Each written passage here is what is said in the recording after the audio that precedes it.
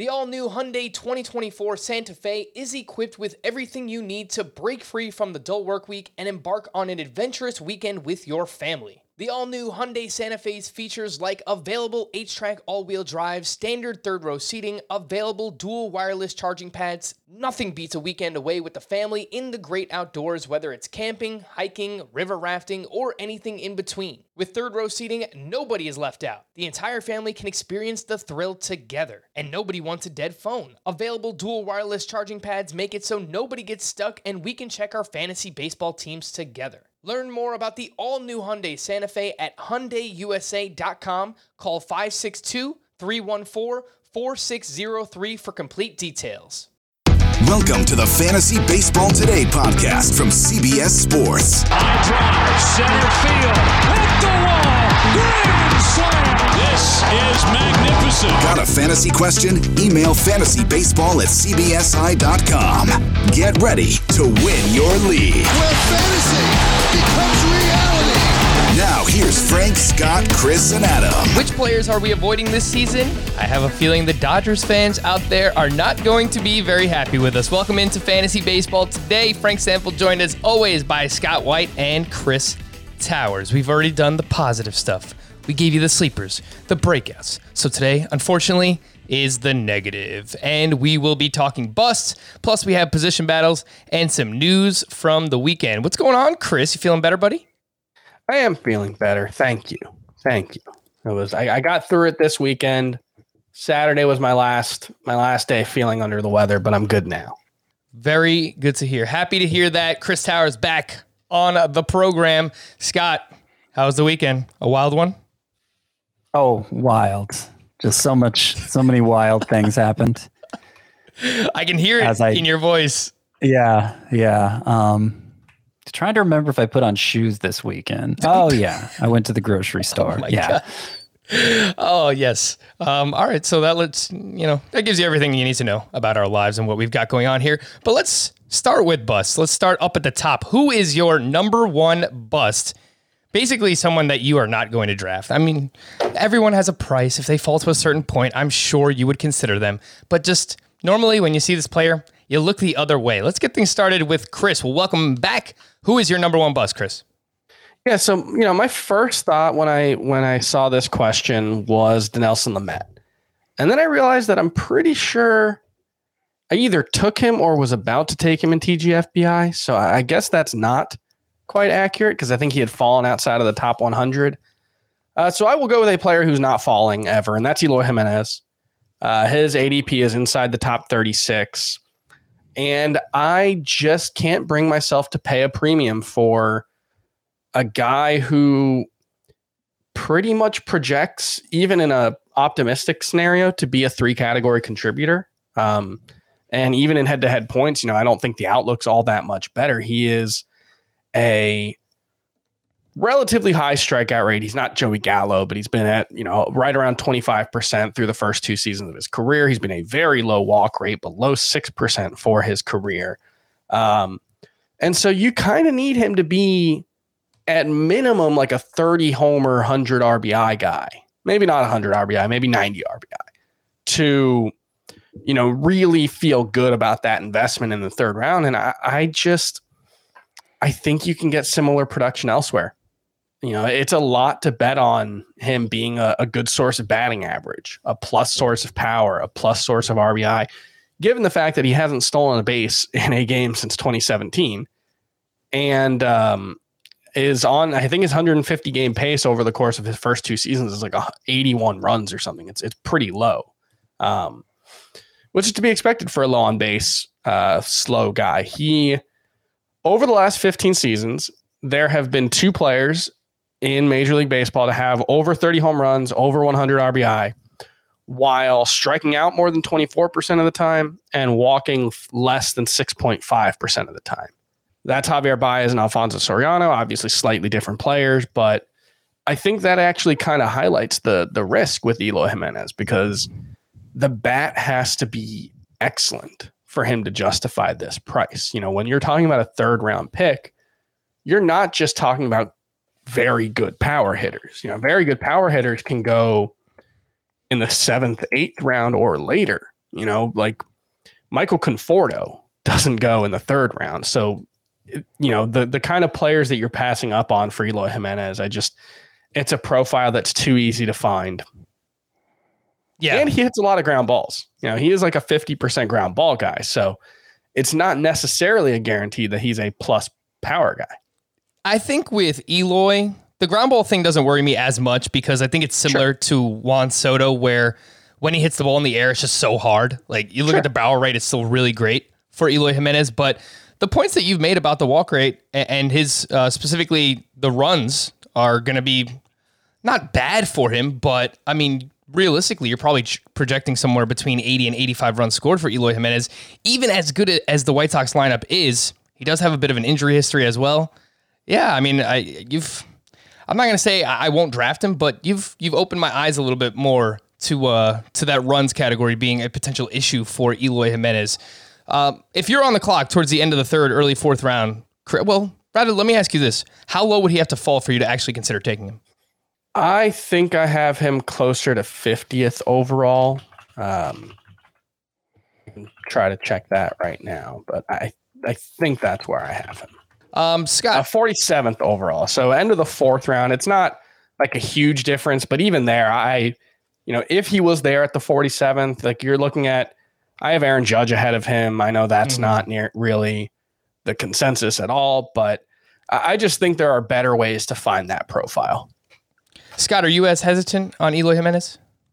I mean, I have him ranked 53rd, so all right. If I'm even more than I do. Lowballing Chris there. I don't. You really have a lot him. more. You have a lot more pitchers than I do. Probably he's probably just getting pushed down. Although I do have Aaron Judge ahead of Jimenez as well. But I don't know. I don't really see him as a bust. I mean, I think the floor is still pretty high. It may be a situation where he slightly underperforms his draft position. I do think his ADP is probably projecting another step forward. I mean, you mentioned the strikeout rate, the walk rate. I think it's very likely both of those trend the correct direction, but both of those move the correct direction this year. Oftentimes you see as players establish themselves as middle of the order threats, they start walking more, which is probably why you don't see many 30 homer, 100 RBI guys over the past decade with a walk rate as low as Jimenez's was last year. Because pitchers pitch around them more. But, it's fine. I think he's probably going a little too early. It's one of those things where it's less like, I don't see a catastrophic season, but like I could really easily see him hitting 265 with 30 homers and 90 RBI and being good, being solid, but, not outperforming Nick Castellanos, who goes a lot later than him, or Giancarlo Stanton, who goes a lot later than him. So it's more for me about the profile being relatively easy to replace, making him a worse value. And it's a good point that you bring up, because there are different kinds of busts, obviously. There are guys that we think can completely bottom out, and then there are guys that we just think are overvalued. And maybe you can get similar production from players that are going later, much later, than someone like Eloy Jimenez, who Chris mentioned, and a few other names that I'll mention later on as well. Scott, who is your number one bust this season? My number one bust is Teoscar Hernandez. I've mentioned it a few times before. He obviously took a huge step forward in a very short season last year, and that kind of is the crux of the issue. That as good as his numbers were, small sample. And it's not like the whole profile changed. It's just he always hit the ball hard. It's just he hit it exceptionally hard during that small sample. His plate discipline was still horrendous. I mean, Eloy Jimenez looks like Joey Votto compared to Teoscar Hernandez, and it didn't get any better last year. He just hit the ball really hard for 2 months, which I don't know, looks to me like a hot streak. And it looks to me like that small sample noise we're going to have to figure out how to tune out for certain players. I think Teoscar Hernandez, given that there wasn't widespread changes to his profile and given that he was this fourth outfielder type before that, I do not have a lot of confidence in him continuing at the rate he set last year. Teoscar Hernandez, the ADP, according to Fantasy Pros, is 78.8. And by the way, Fantasy Pros ADP now has CBS ADP included as well, so it's nice to see that. So we have another outlet to add to the aggregate average draft position. But Teoscar Hernandez, the 22nd outfielder off the board over on Fantasy Pros. Scott, who would you rather have, Teoscar Hernandez or Charlie Blackmon, who's actually going 2 spots after him? I should point out Teoscar Hernandez tends to walk more than Eloy Jimenez. It's just the strikeout rate is up over 30%. It's awful. Who are you asking me about, Hernandez or who? Charlie Blackmon. Oh, Blackmon. How about Teoscar versus Nick Castellanos? Castellanos. How about Austin Meadows, Scott? Are you getting more excited about Austin Meadows? I've moved Austin Meadows up quite a bit. He's already up to 3 home runs this spring, and just I don't know. I'm having a harder time believing my own concerns about him. So who would you rather have, Hernandez or Meadows? Meadows. Nice. Yeah. Chris, I think you're off Teoscar as well, right? Yeah, I don't love him. He's in my bust column. He's another guy where I do think there might be a relatively high floor, but I think people are projecting, like Scott said, there wasn't as much of a skills change as there was in the actual production, and I think it's more likely than not that he goes back to being a low 800s OPS guy who potentially loses playing time. I don't want to spend a quarter of the podcast talking about 2 guys, but it's interesting to me you say you see Teoscar Hernandez as having a high floor, because the previous 2 years he hit 235 with a 304 on base percentage, and they're overloaded in the outfield. Randall Grichuk is out for the time being because they signed George Springer. That pushed an outfielder out. I don't see why, if Hernandez isn't like the guy he was in 2018, 2019. Because he was still okay. He was still valuable. He hit 22 homers and 26 homers in those Grichuk could do that, though. Grichuk could probably do that with better than a 235 batting average and 304 OPS. I mean, it'd probably be close between the two, but I don't know. Hernandez hadn't really established himself as a trustworthy full-time player until last year over the 50 games that he played. So I think there is bottom out potential here. Speaking of bottoming out potential, I have one Max Scherzer as my SP14 in the rankings this year, and I don't think that I'm going to have any shares of Max Scherzer, a near 37-year-old starting pitcher who has dealt with recurring neck and back injuries. If you don't want to put much stock into last year, then you're probably going to be fine drafting Max Scherzer. But a 3.74 ERA, 1.38 WHIP last year. The walks per 9 were up over 3, his most since 2010. And both his average exit velocity against and hard hit rates were the highest since StatCast began tracking data back in 2015. So for Scherzer, he's allowing harder contact. The BABIP and the batting average against have been on the rise each of the past 2 seasons as well for Scherzer. So the ADP is 25.4, goes right around that 2-3 turn. This definitely has the potential to make me look absolutely foolish, and I realize that, but there's just something here between the age and the injuries that he's dealt with, and it seems like the production's kind of lagging as well now. For all those reasons, I could just see, everything falling apart for Max Scherzer. So I will not have many shares. Chris, I don't know if you'd like to retort, because I know you have him as your SP4, which is quite the difference. Yeah, I mean, look, I think anytime you're talking about a guy with his age, 37 years old, who dealt with back injuries. I will point out that the back injuries were 2 years ago. He made it through 2020 without any back issues. He was pulled from one start, but that was with a hamstring issue. But I could be wrong, but I don't remember the back being an issue during the spring at all. And it certainly wasn't during the season, but you guys can correct me if I'm remembering incorrectly. Like the thing we're dealing with last season is like the sample size is so small that his walks per 9 was the highest it's been in a long time, but 8 of his 23 walks came in his first 13 innings. He had a 2.5 walks per 9 from his 4th start to his final one. I think it doesn't make a lot of sense to really try to excise certain things from this small sample size, given how small the sample size is. But I will just say that the injuries are the only thing that concern me. I have no concerns about the performance. I think it's fair to put a red flag on anybody who reaches the age Scherzer does. Sure. Like I try to treat busts and, we talked about this, Frank, with sleepers and breakouts, where I have these different categories I have to fit players into. And so I try to be extra precise about who I fit into what category. I write a column about ADP inefficiencies. And so, just players I think are going too high. That's kind of where I put them. But busts, I really try to reserve for this guy could just like bottom out and ruin you. It's hard to maintain that standard for every pick, but that's what I try to do. And I think even though I personally have a fair amount of confidence in Scherzer, I think it's fair anytime somebody reaches that age to say, okay, this is the year it could all bottom out. And, it's going to happen at some point. Yeah. Yeah. And recent injuries and, some underachievement last year, I think it's a reasonable case. I'm just not willing to make it myself. Scott, who would you rather have between these old banged up starting pitchers, Max Scherzer or Clayton Kershaw?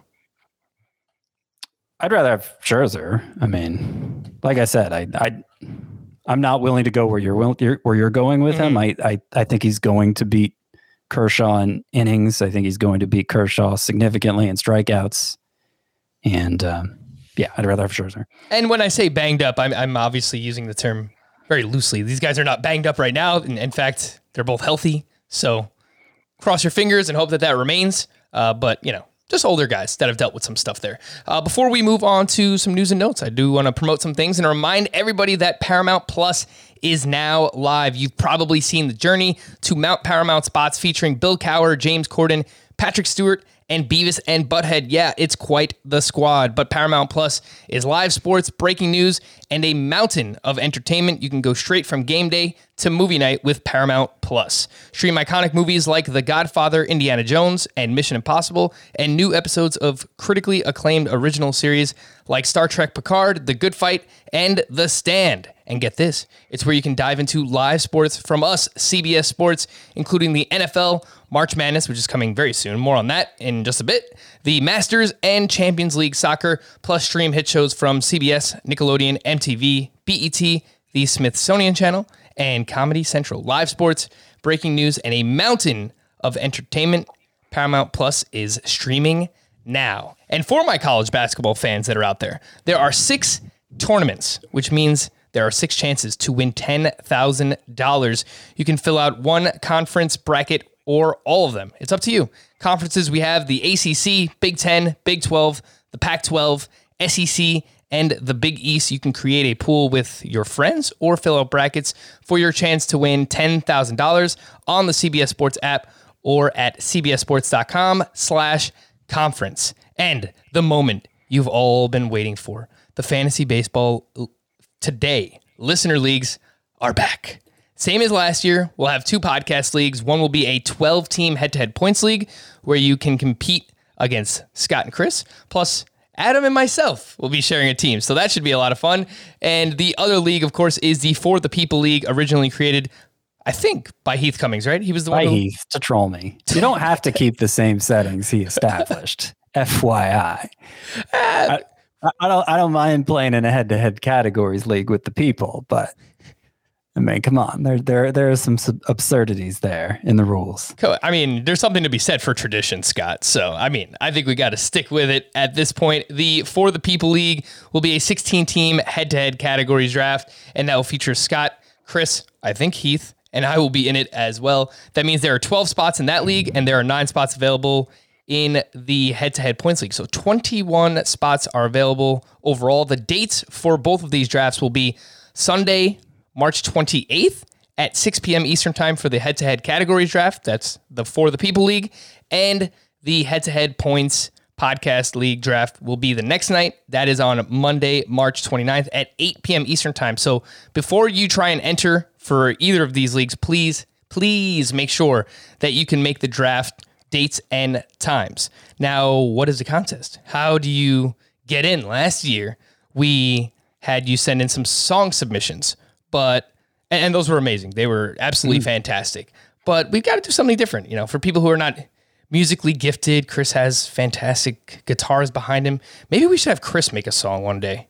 I never thought about this.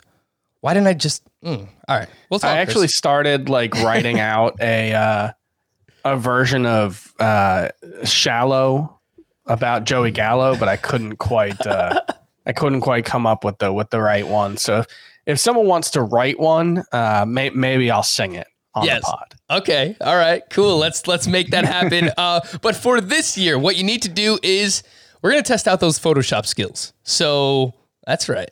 Throw all of our faces, Scott, Chris, Adam, myself, whatever you got.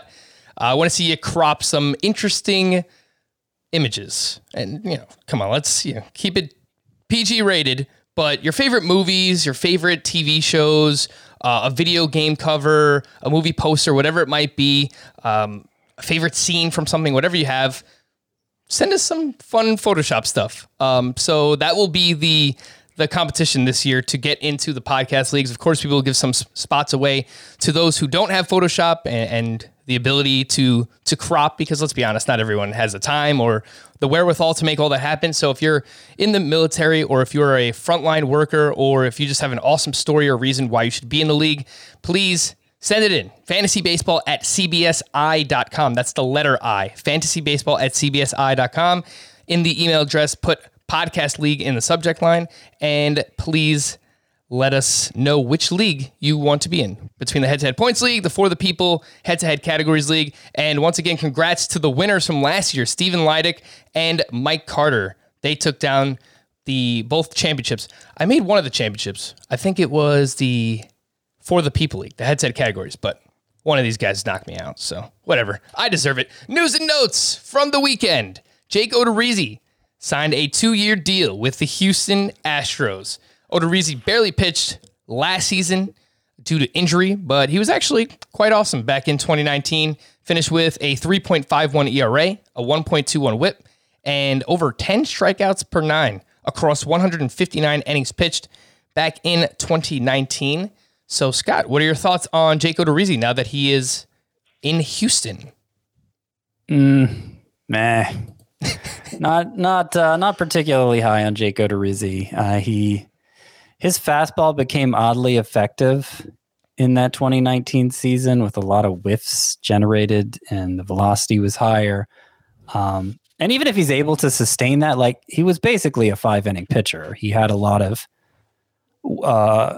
help winning games on that historic season, the Twins offense had.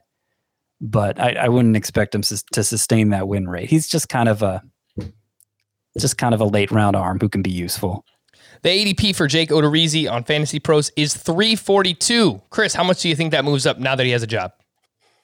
It should. I have him 277, and I'll probably move him up a little bit. He's 86 in my starting pitcher rankings, but looking at it, he probably needs to move into the top 70. I can't say I'm gonna have him in the top 50, but I'm looking at Chris Bassett 70. I can probably move Jake Odorizzi ahead of Chris Bassett. Mm-hmm. I mean, I don't like Bassett, but I want to do that. I want to do that, Chris. Come on. Third time top through the 70. I don't even have Jordan Montgomery in the top 70. Well, that's where we disagree. There you go, Chris. Jordan Montgomery high right here, top 60 starting pitcher. Oof, I like it. The third time for Jake Odorizzi back in 2019, third time through the order, a 5.65 ERA. So you're right, Scott. They would not let him go deep into games very often, so that would lend itself towards him being a better roto pitcher, assuming that he's effective in the innings that he actually pitches. Are we still buying the pitchers who go to Houston become awesome kind of thing, or no, because they don't have AJ Hinch, the cheater, as their manager anymore? I'm sure they could figure something out, but he's someone who my assumption is that he benefited from in 2019 throwing his fastball up in the zone more. Because you look at him, he's a high fly ball rate pitcher. Kind of like a Marco Estrada type, I guess, where he benefited from a relatively. I mean, even the BABIP wasn't that low; it was 300. he did get some infield fly balls. His success was kind of hard to make sense of. Yeah. It seemed like it could have really just been, fit the profile. yeah, it could have just been a sequencing thing. I don't know. Yeah. Yeah, like I said, top 70. It's not really, even if Scott thinks that's too high. I mean, I'm just saying there's some pretty good pitchers outside my top 70, and I don't think Odorizzi's that good. There's a reason he only signed now. Is there any other random player that we bring up more than Marco Estrada? I feel like we bring him up once a week. How does that happen? It's just like, it's so I don't random. think I've done it yet, to be clear. Well, it's one of those things where it's kind of like Kyle Hendricks, who gets brought up way more than he probably should as a comparison, where when you're trying to make a point about a player like Marco Estrada, who for years outperformed his peripherals like Kyle Hendricks did, the thing about that is the reason that you have to keep going back to Marco Estrada as that high fly ball, infield fly ball, weak contact guy, or Kyle Hendricks as that elite contact rate and contact suppression guy is they're the two guys who do it. And that's probably why they're not great comps, is it's really, really hard. Like the reason these ERA estimators work so well, even after all we've learned, is because they work for like 98% of pitchers most of the time. Mm-hmm. And Marco Estrada was, of course, the exception. Yes. As great as he was. Framber Valdez update. There is no update. He's still holding out hope that he can avoid season-ending finger surgery for the fractured finger that he suffered on his throwing hand. That's according to John Heyman, of course. Sticking with the Astros, pitching prospect Forrest Whitley is apparently needs Tommy John surgery, but is seeking a second opinion. So there goes that. We brought him up as maybe someone that could fill in for Framber Valdez last week, and doesn't look like that's going to happen. So sucks there. Alex Bregman, who is dealing with a hamstring injury, feels about 90%. It seems like him and the team are just being super cautious with the injury there. So it's good. Look, this is the time to do it. Get it out of the way. Don't return to spring training until you're 100% healthy. How about Cody Bellinger? Is he healthy yet? He has played. He played 3 innings of defense in an intra-squad game on Sunday and is on pace to play in an actual spring training game around March 15th. So I'm sure that will be something to pay very close attention to, because you have to use a early second round pick, sometimes a late first round pick, to get Cody Bellinger in your fantasy league. So we have to make sure that he is healthy. More on him a little bit later on.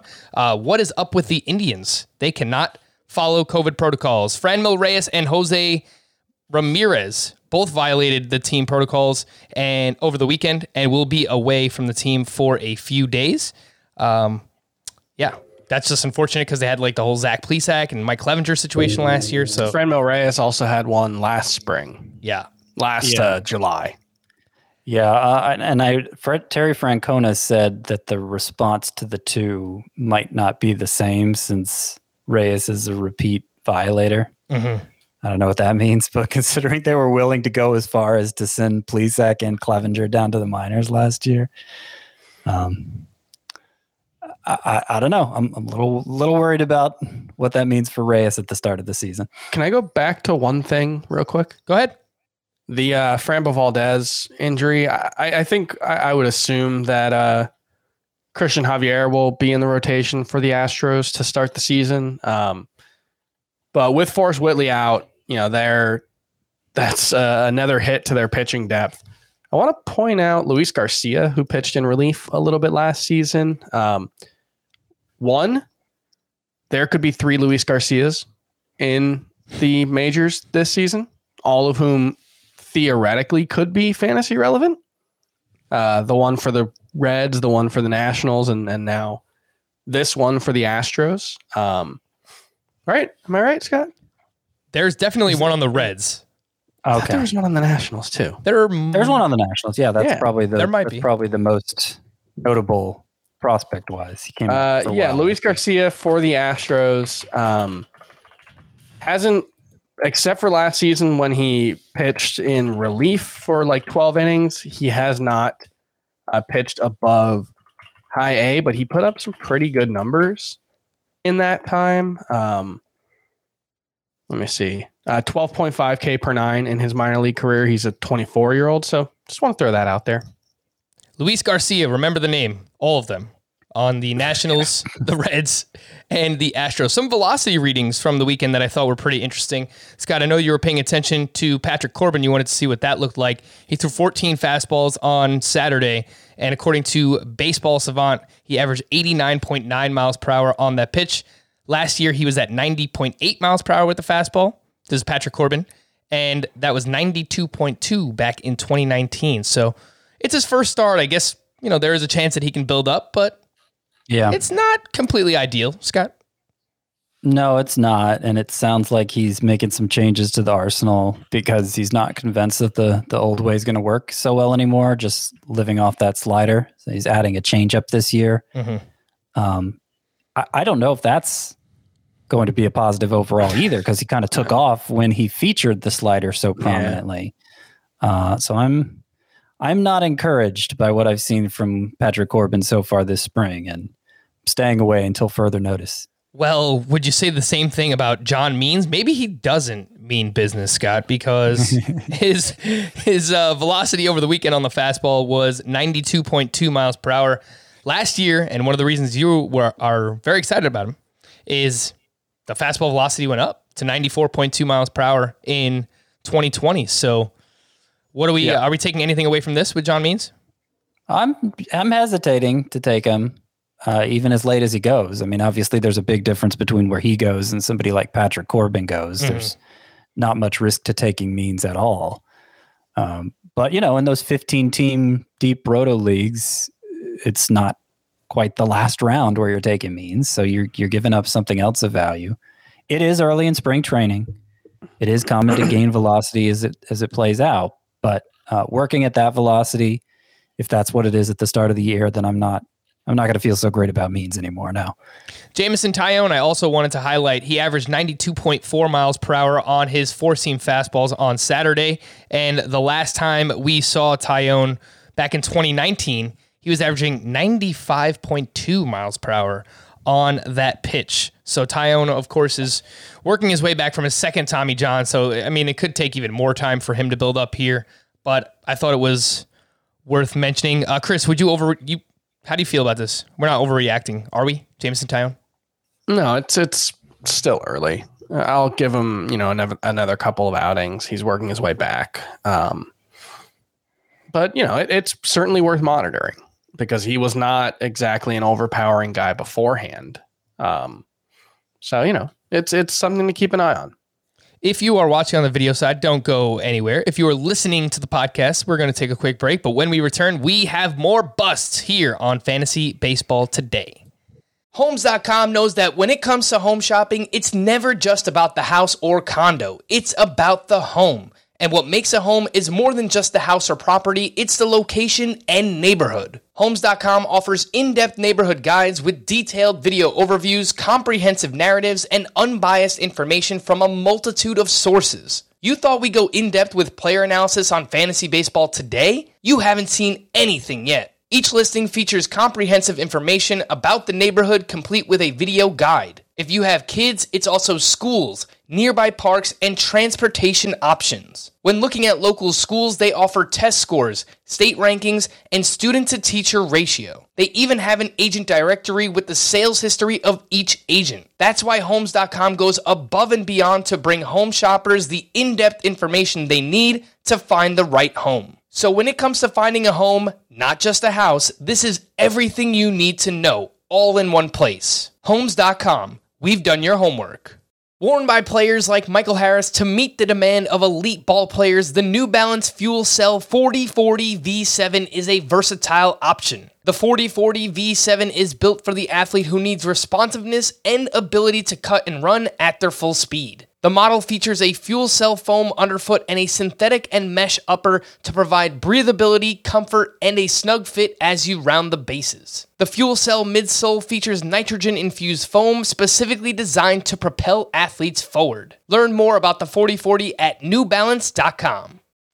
So let's just go around the horn here a few times, see how many of these names we can actually get to.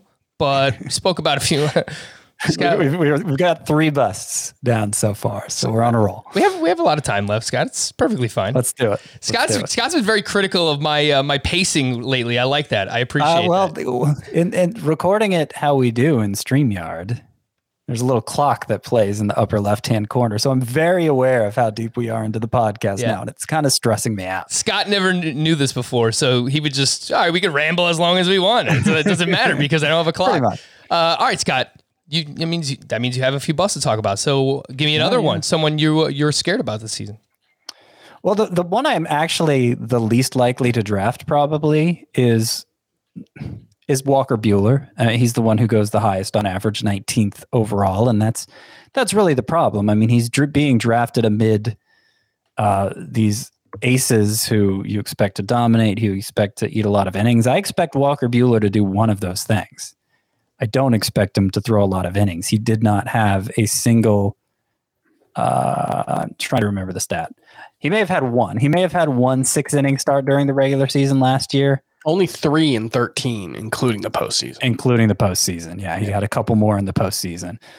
The Dodgers have always built him up very slowly.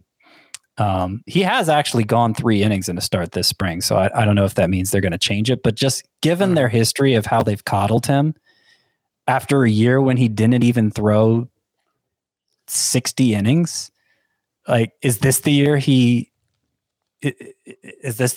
takes on an ace workload? I sincerely doubt it, and I suspect he'll be well short of that. I suspect he'll be well short of what Aaron Nola provides, what Lucas Giolito provides, 2 guys who go after him.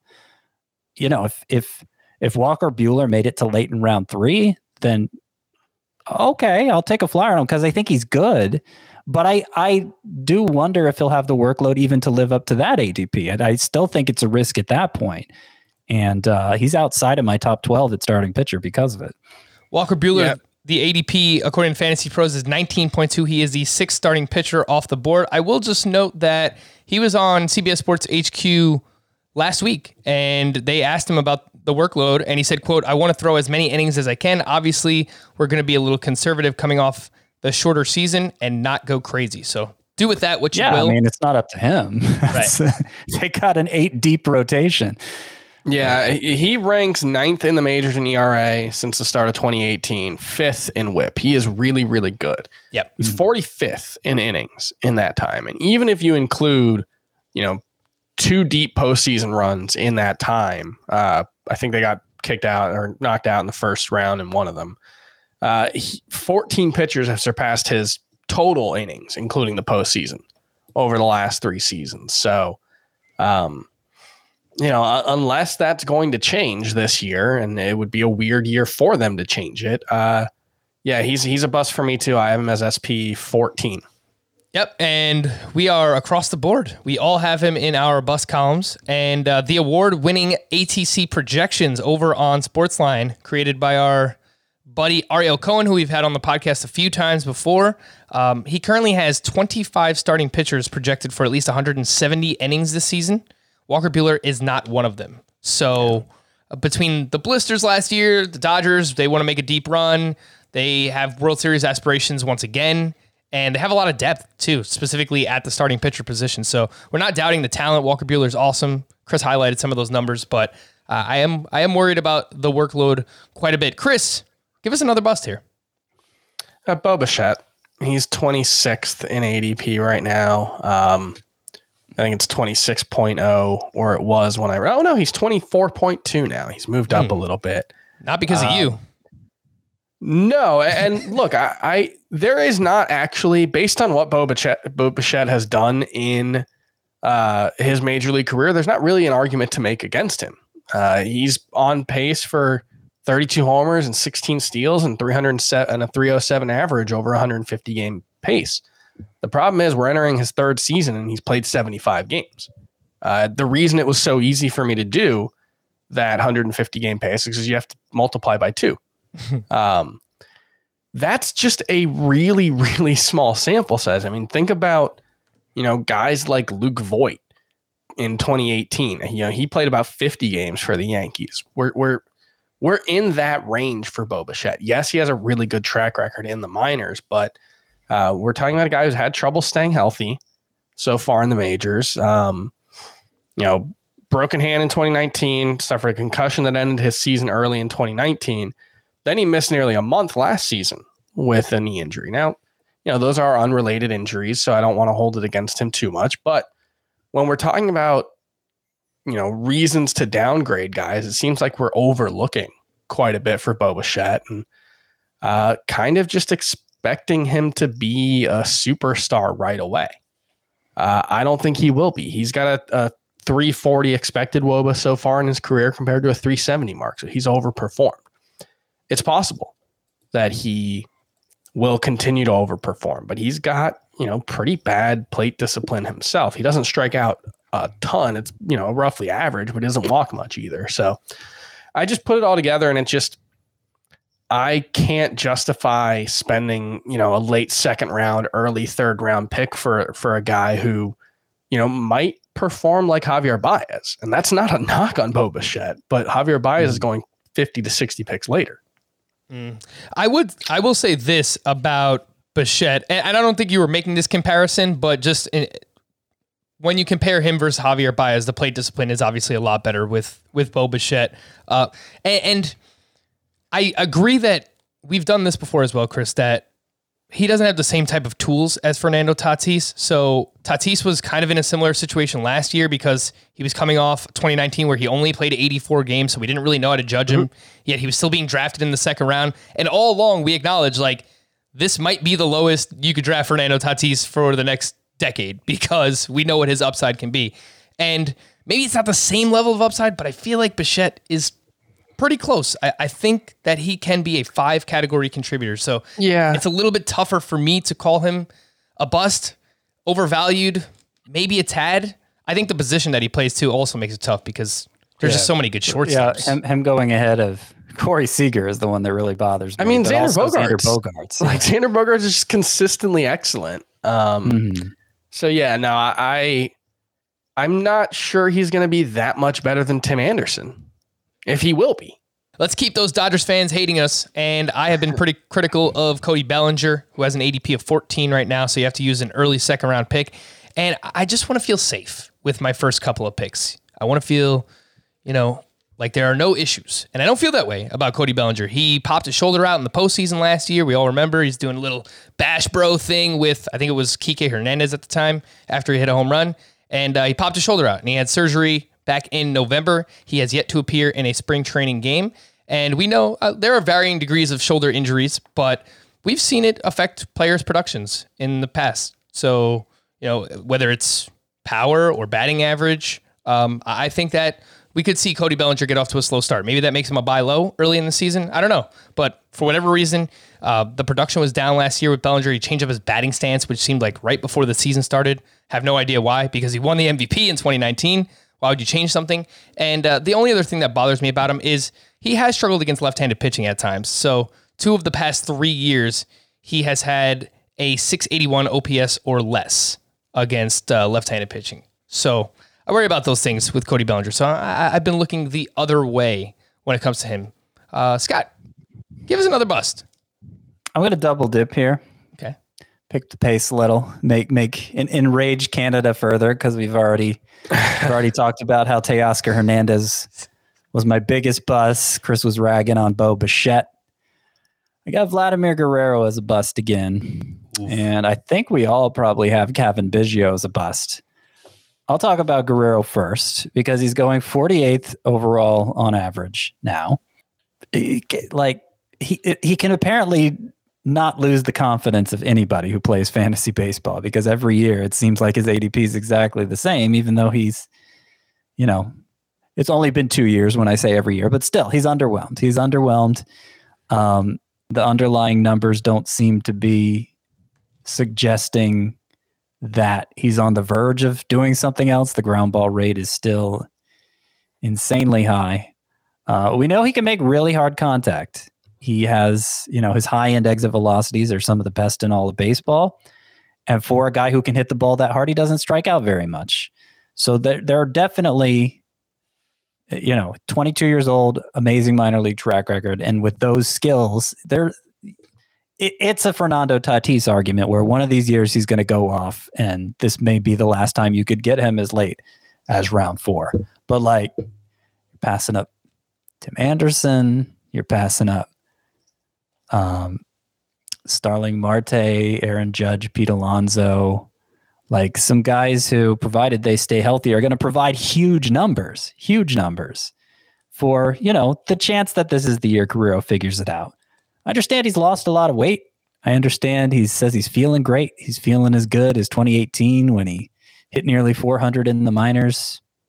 Maybe this is the year, but like, I don't think the reward justifies the risk that early in the draft, giving up what you're giving up. Like, that's if he's just the same Guerrero he's been for the last 2 years and you used your 4th round pick on him, that's a pretty big hole to climb out of. Well, Scott, are there any Blue Jays hitters you do like? Sure there are. George Springer, the one who hasn't played George for the Blue Jays yet. That's it. That's the whole answer. Yeah, I think that's probably it, right? Yeah, that's probably it. Have I monopolized too much time, or no? Go ahead. Can I get to Cavan Biggio? Talk about him. I mean, Chris has a lot of good things to say about Cavan Biggio. Basically, he doesn't hit the ball that hard. He really sells out for fly balls, which has worked for him so far. Enough of those fly balls have crept over the fence. There is a new ball this year that we haven't seen in play yet in spring training, so we really don't know how that new ball is going to play. It's supposed to be deader than the last ball. He's still playing in a good park in Dunedin, Florida, so, and I think it's especially good for left-handed hitters, so maybe that'll neutralize the effect of the ball. But the bottom line is, like, he was barely eking it out as it is. Like, you could have called him a bust even before the new ball came into play, because it wouldn't take much for those fly balls to not be home runs, and then they're just draining his batting average further. The batting average that's already an issue. He's not particularly fast, right? But he has a great stolen base success rate. Like, that's not something. Like, right now he profiles as like a 240, 25, 15 guy, right? I would say for Bichette. And like, if he loses anything off of that, it's going to be hard to say he's a starting caliber player in mixed leagues. I wrote a column last week that was basically just like the players you should target instead of the higher price stars. And it's basically trying to identify production profiles that were similar going later in drafts. And I know you guys weren't going to like one of these, but it was Trent Grisham and Cavan Biggio, who have very similar projections from the ATC projections. And the guys who are going later than them, who I profiled here with similar projections or production profiles, Austin Meadows, who I think, we all agree, in the late 90s is really good. I know I'm kind of on an island on Byron Buxton, but I don't think Grisham and Biggio have more steal or home run potential than Byron Buxton. They're safer. Tommy Edman doesn't have the power, but the stolen base potential is there. Ramon Laureano is sort of being forgotten. He put up a very similar season to what we're hoping for Cavan Biggio and Trent Grisham. And Aaron Hicks, another guy, doesn't have quite the stolen base potential, but will be a contributor in both power and steals. And I wanted to highlight him because he's, potentially batting third for the Yankees, which could be an awesome spot. So for me, it's like you're paying for the steals and the power there, but with Biggio, even like he's 72nd percentile in sprint speed last season, which is good, but not great. He's 20 for 20 in steals in the majors. And I think people are looking at that and saying, well, he's been so good. He's got 20 steals in 170 something games. He'll be a 20 steal guy. Well, he'll probably be like an 80% success rate guy moving forward at best. That's really hard to do consistently. So right there, you're probably talking about more 15, 16 steals. He's probably more like an 18 to 20 homer guy. And yeah, like Scott said, it's just the margin for error is very slim to the point where I could see Scott Kingery putting up a similar season to Cavan Biggio. Nick Senzel, actually, what he's done in the majors isn't that much different than Cavan Biggio, except for the runs. So it's a premium price to pay for a profile that has value, but is not nearly guaranteed. And I do want to point out too, like if we're talking a dynasty scenario, like I'm not giving up Guerrero or Bichette in a dynasty scenario. Course. Sure. We don't talk about dynasty as much as we should probably. And I know sometimes people follow up asking, would you do this trade in a dynasty league after a player we just talked about not liking the value of? Mm-hmm. Like Bichette and Guerrero are going to be huge assets for the Blue Jays and for your fantasy team for a long time. Yeah. It's just, for this year, are they going to live up to their ADP? More likely they won't than they will. Yeah, and definitely we'll say the same thing about Bo Bichette in Dynasty. Like, we're excited about him. It's just in redraft, you do have to pay a premium for some of these players. And that's, predominantly the leagues that people play in and the advice that they have are in these seasonal redraft leagues. So that is why we highlight that quite a bit. Chris, why don't you give us another bust?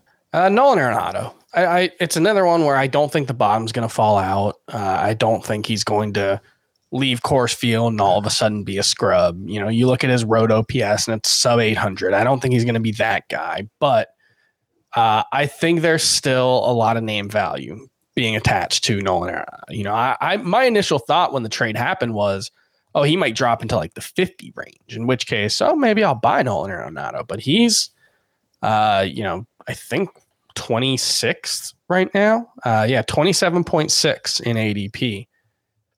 That's too much to pay for a guy who I think is just going to be more like a normal third baseman. You look at the projections and they mostly agree. He's projected to be more like a 270, 30 homer guy. I think the runs and RBI will still be pretty good, but they'll no longer be elite.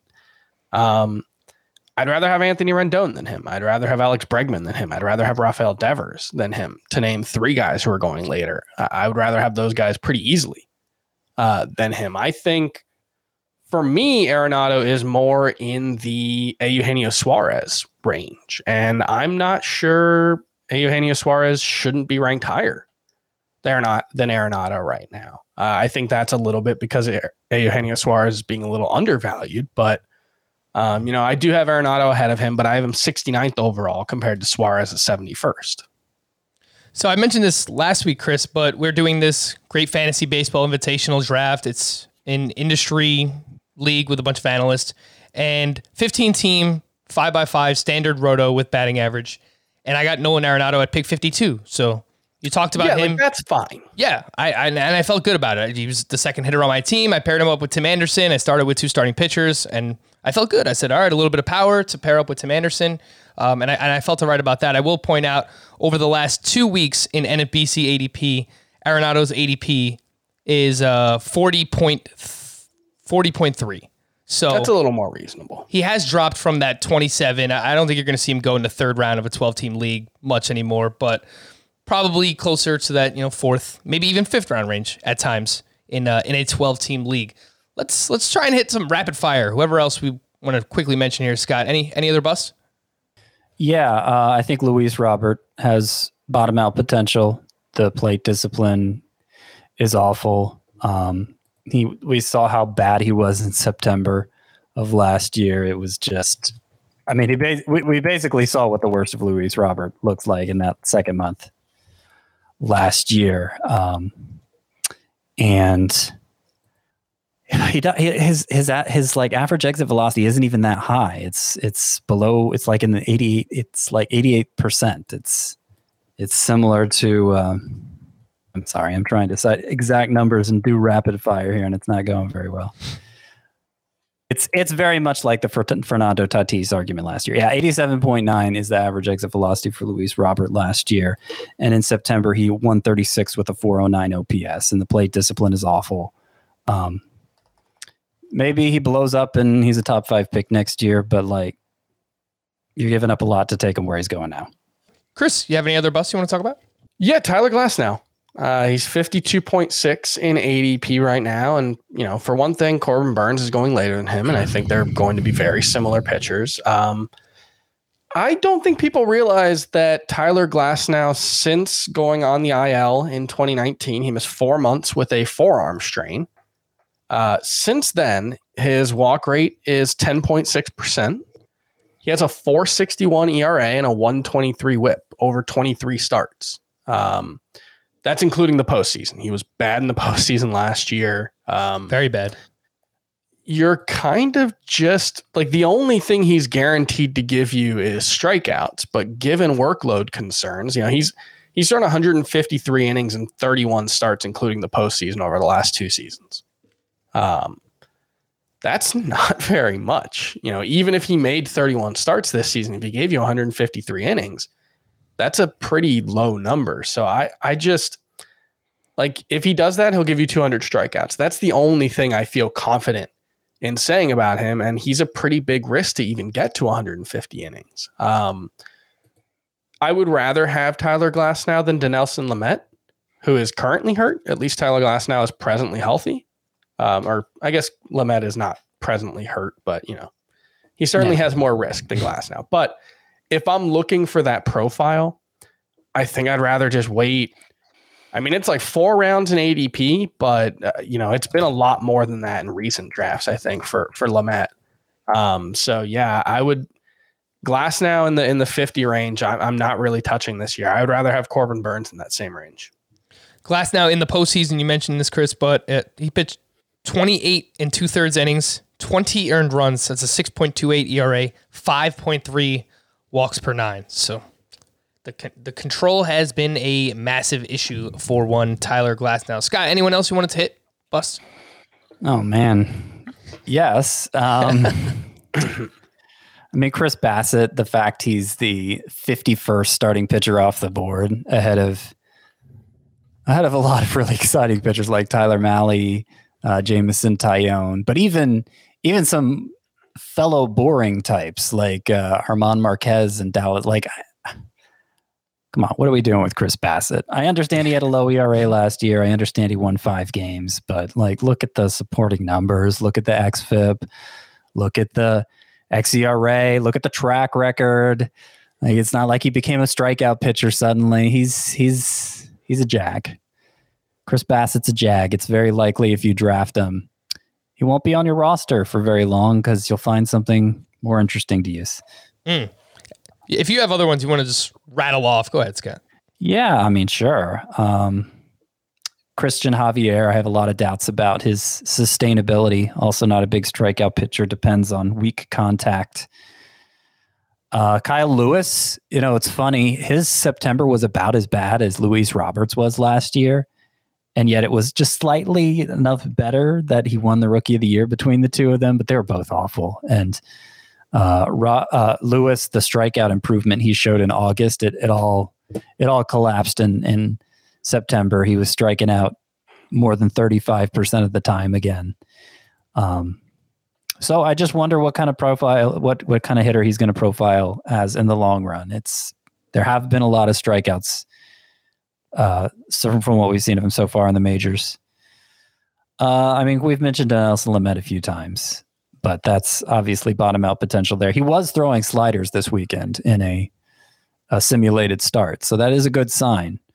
But it still seems like it could end suddenly, given the concerns over his elbow. Yeah, he did go 119th in my TGFBI draft, Dinelson Lamet. That's one of the things that is making me back off of him a little bit as a bust call. But like, he's not the kind of guy where if he gets through 3 spring training starts, I'm going to feel a lot better about him. The injury risk is still there. And so like if he's going 120th now that we haven't seen him pitching in games, that makes me think he'll probably creep back up into the top 100 if he makes it through a few starts. Yeah. In which case he will be back on a bust list. But right now, I'd be fine with him in that range. Kenley Jansen, it seems like he loses his job every postseason and he gets it back every spring. And one of these years, I think he's going to lose it before they get to the postseason. Once again, thrown around 90 this spring. AJ Pollock hit way too many home runs last year to believe that he can sustain that pace. And it wasn't long before that, he was considered just a part-timer. Dodgers still have a lot of alternatives, a lot of different directions they could go in the outfield. I do worry about Dominic Smith, just how it seems like he's only playing DH this spring. Every time I look at a box score, he's at DH, and how is he going to get better in left field if they're not even letting him play out there when it doesn't matter? I don't know what's going on with that, but I worry about it. Dylan Moore, definitely bottom out potential there. I understand why he goes where he does. He just fits such a perfect need there right in the middle of drafts, and if it works out, great. But I mean, obviously he could turn back into a pumpkin after coming out of nowhere last year. Zach Eflin, I could see those strikeouts just disappearing, just poof, and he's back to being a Jag himself. I do wonder if the hype on Aaron Savali is totally justified. He was pretty awful in the stretch last year. Scott, I thought we talked this out. I thought we were excited now. Come on. No, I mean, I get the argument for him. It's just, he's like the 60th pitcher off the board. So it's I don't know. I think he could be a Jag too, given his strikeout rate, given that he doesn't get many ground balls. Ouch. I'm sorry. I think how dare you? Potential Jags out there. He had a 6.62 ERA over his last 6 starts last year. Aaron Savali did. All right. How about Max Fried? Yeah, I think he's overvalued. I don't think 75.4 overall, 24th starting pitcher. Yeah, hasn't shown the strikeout rate growth. Basically, last year he was fueled by weak contact in a way that is incredibly hard to sustain. Yeah.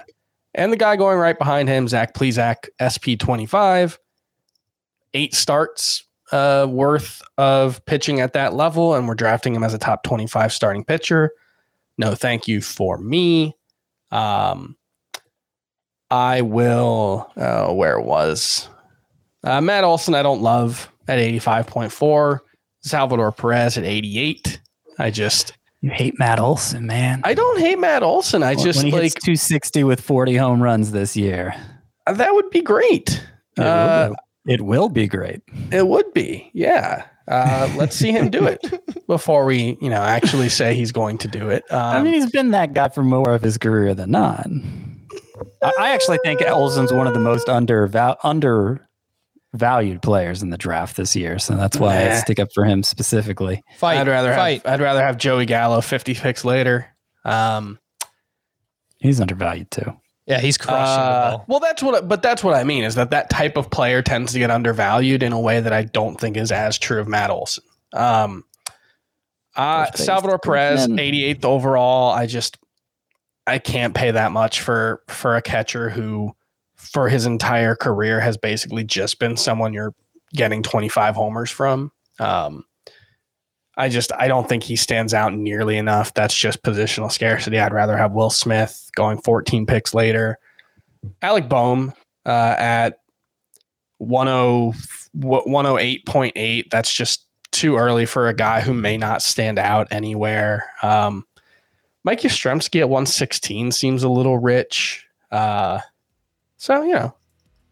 there's busts out there. There are endless amounts of... Yeah, some of these guys are more overvalued, but again, they kind of fall into the same bucket anyway. Those are your busts for the season in 2021. We're going to wrap there. For Scott and Chris, I am Frank. Thank you all for listening and watching Fantasy Baseball today. We'll be back again tomorrow. Bye-bye.